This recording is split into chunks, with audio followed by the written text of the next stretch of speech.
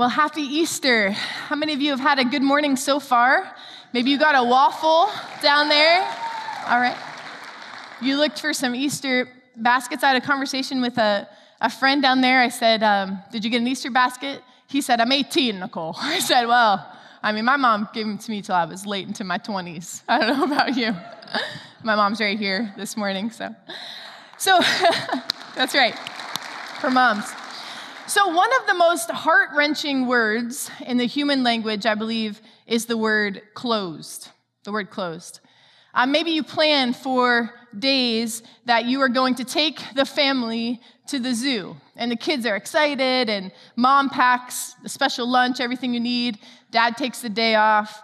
You drive half an hour, and the sign at the gate says, closed. Then you start to argue about who is supposed to check the schedule on the website. I don't know, that happens in our house. But you're so disappointed because that was the plan for the day. Maybe you begin a new relationship. You think that it's going flawlessly. You can't wait to talk to him that evening because you're about to suggest a spontaneous day trip together and you're so excited. But when you arrive at dinner, the vibe is a little different. Do you know what I'm saying? Does anyone know what I'm saying? And before long, he closes the door, and that relationship is over, closed.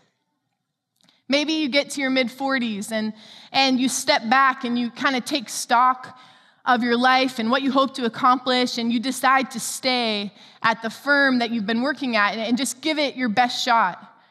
And in 5 years, after hundreds of late nights and long weekends and working vacations, when the promotion comes, it passes over you.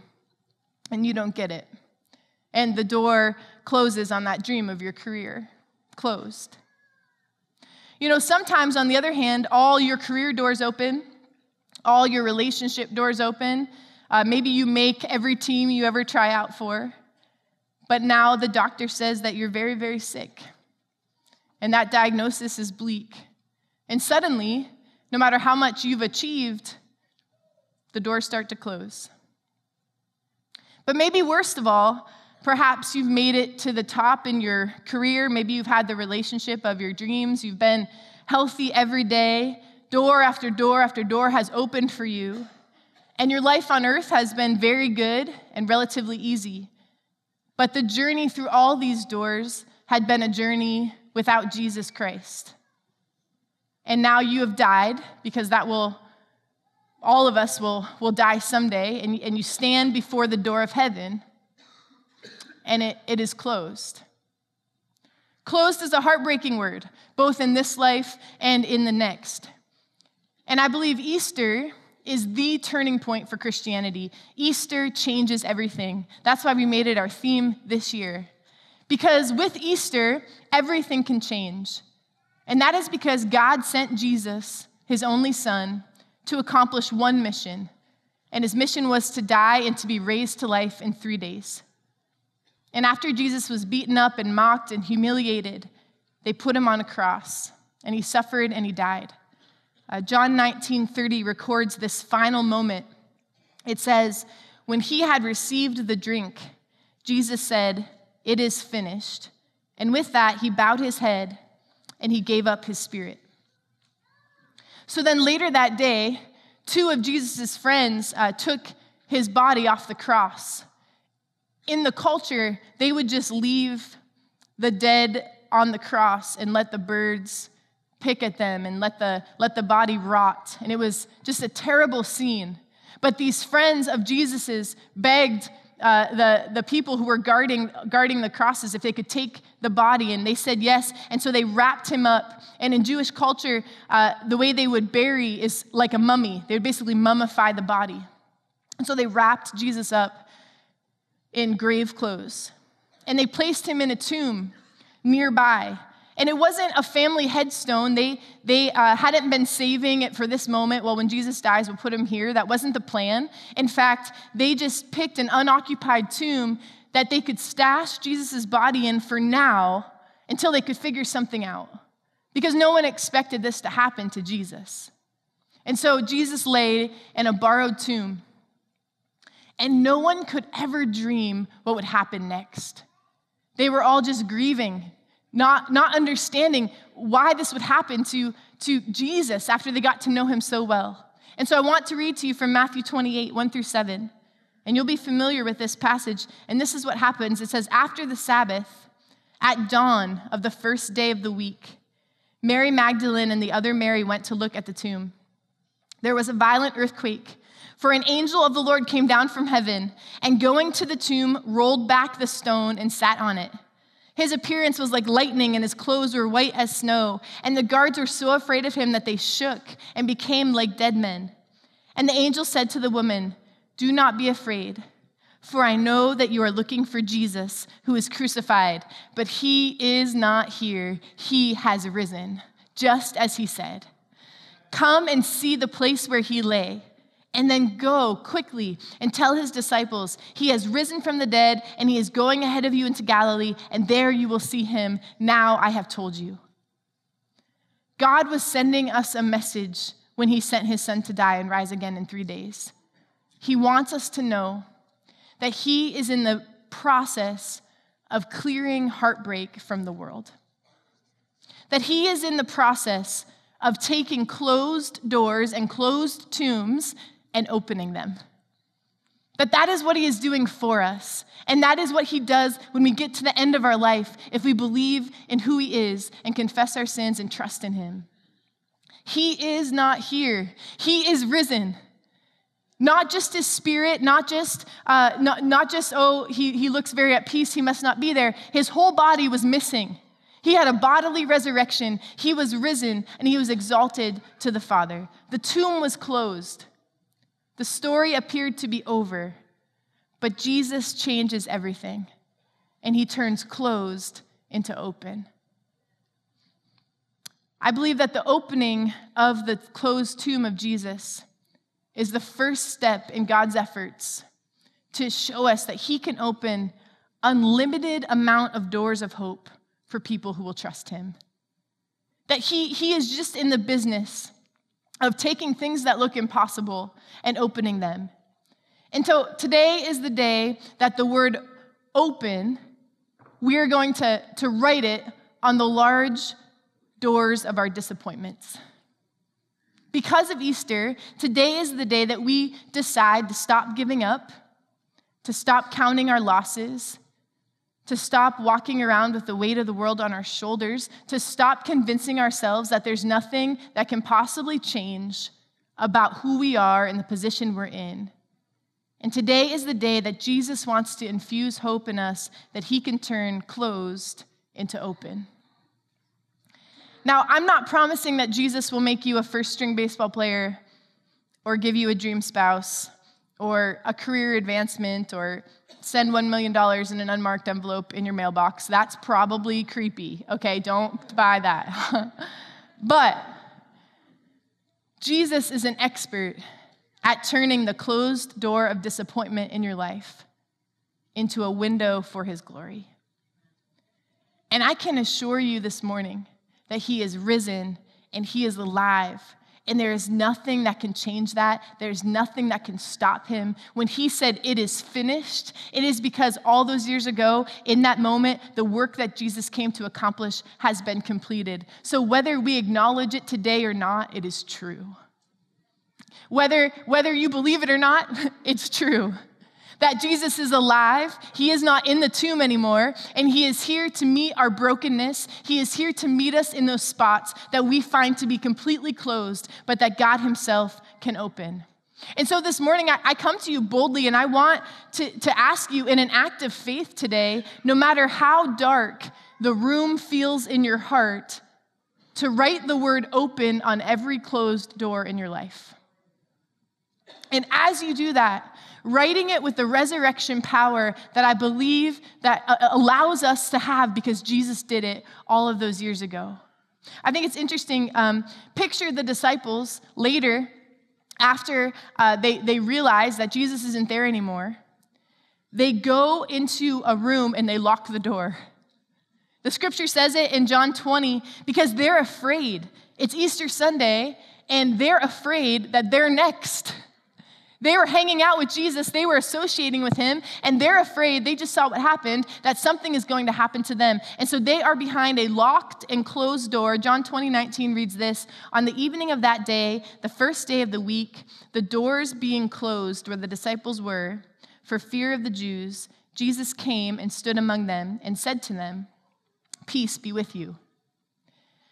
And as I read this, I can't help but think that God is communicating to us through this moment that when the door of hope has been closed, when you are standing in a locked door in a dark room full of fear, and you can see no exit for you and no entrance for God, that the risen, reigning Christ is not limited to human locked doors. And he just walks right in the room and looks at you and says, "Peace, have peace." And I'm believing that for us today, that on this Easter, God will do that again. That the door was shut, but Jesus was suddenly in their midst. And so I urge you this morning to write in capital letters over every closed door in your life, just 4 letters, O-P-E-N. O-P-E-N. That God can change closed things into open things because he does the impossible. And then, after you do that, be like the psalmist in Psalm 130, 5-6. And it reads this: "I wait for the Lord, my soul waits, and in his word do I hope. My soul waits for the Lord more than watchmen for the morning, more than watchmen for the morning." And you're waiting in faith. You're waiting and believing that God can burst through those impossible situations will be rewarded, because the hope of Easter changes everything. The great word of the resurrection is open. Open. He changes closed things to open. No door of disappointment will able to close you up in darkness anymore, because there is an open tomb. There are open doors. The presence of God is open and ours for the taking, like we just experienced in worship. The authority of Jesus is open. He's just waiting for us to tap into it and understand how to access all that he has for us. And his arms are wide open, desperately beckoning and calling for those who are far from him. Philip Brooks penned these words: "Tomb, thou shalt not hold you any longer. Death is strong, but life is stronger. Stronger than the dark, the light. Stronger than the wrong, the right. Faith and hope, triumphant say, Christ will rise on Easter Day."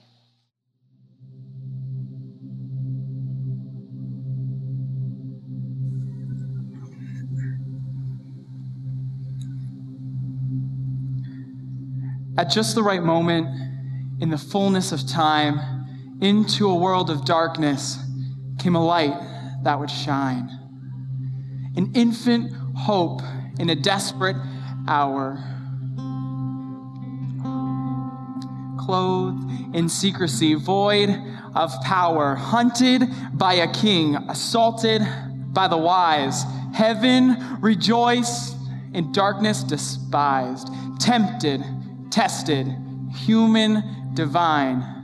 Yet, through it all, the light would still shine. Growing in stature, full of truth and grace, the light appears in the most uncommon place. Rejected by others, they felt the embrace. Dinner with a sinner, a rendezvous in the night, in the midst of a storm with a boat full of fright. A man in a tree, a child on a knee, a captive set free, broken, battered, wounded and shattered, fractured and tattered. Their lives really did matter. Yes, through it all, the light would still shine. Threatened by change, exposed by acceptance, darkness attacked with lies and deceptions. Blasphemer, glutton, you sinner, liar, As the enemy stoops lower, love stands higher, higher and deeper, longer and wider. Healer, teacher, friend, provider. Yes, through it all, the light would still shine. Religion unmasked and hypocrites taken to task. Answers pondered and questions asked. Which is the greatest? And who is my neighbor? How do we pray? And who does God favor? These stories with truth, uncommon, uncouth. Forgive and let go, not a tooth for a tooth. Blessed are the meek. Forgive, forget, find when you seek. Turn the other cheek and forget not the weak. Yeast and trees, seeds and wheat, pearls and coins, hands and feet. Law fulfilled, love complete. Yes, through it all, the light, it would still shine.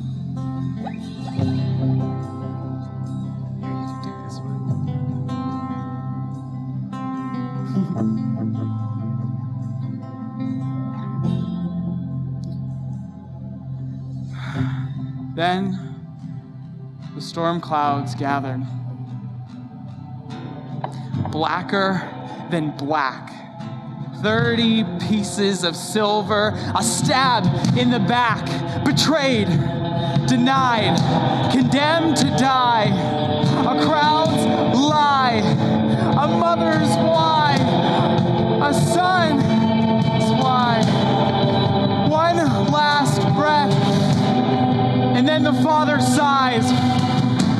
The light disappears and begins to subside. Scoffers jeer, darkness dances, and evil cheers. The earth grows quiet, hope disappears. Will the light shine again, or is this the end?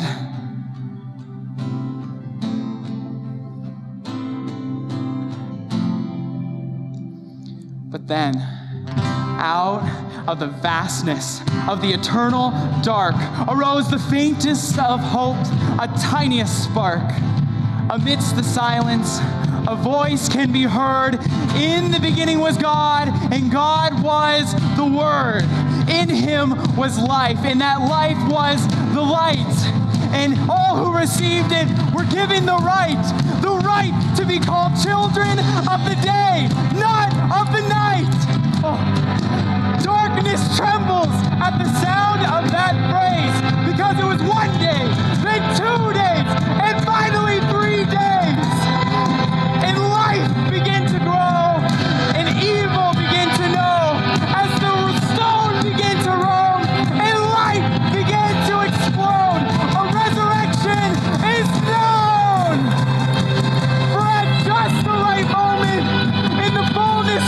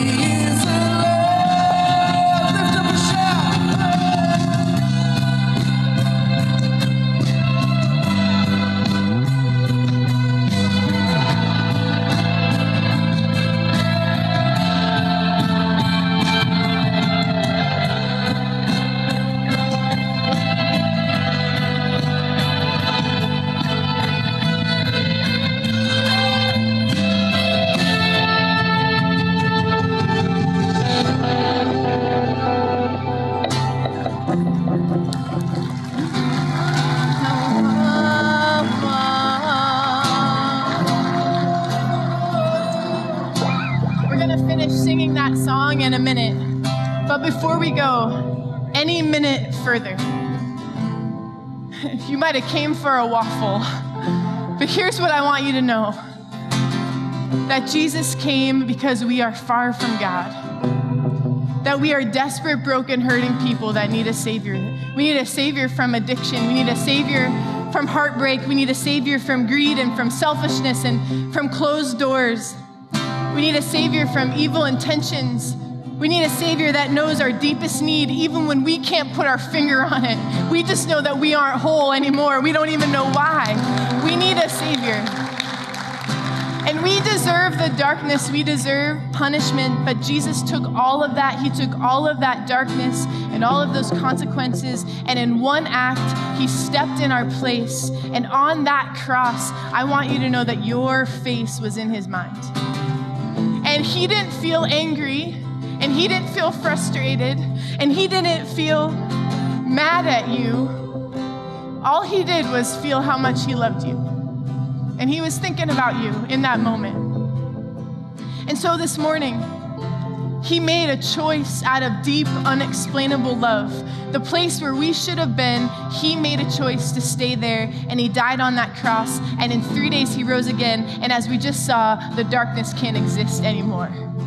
And you watched as each of these people turned a light bulb, and they represent each of us, kind of every man, every woman. We all need a Savior. We all need that darkness to disappear, and it is closed, but God opens it. And I believe that he wants to do that for some of you today. And so I'm going to ask you to do something brave. And I'm sure you came here this morning, you're like, I'm not going down front in that church, so don't even ask me. All right, I know you said that. But this is what I'm going to ask you to do. If your heart is just exploding right now and you just can't even explain what's happening, or maybe it's not even emotional for you, maybe it's just mental, that you have this situation that you need delivered from because it's impossible and you are drowning in it and you don't know how you're going to take one more day and one more step because it hurts so much, I'm going to ask you right now, if you want to ask Jesus Christ to be Lord of your life and Savior in your heart, that you would come down front this morning right here. They made this great space for you.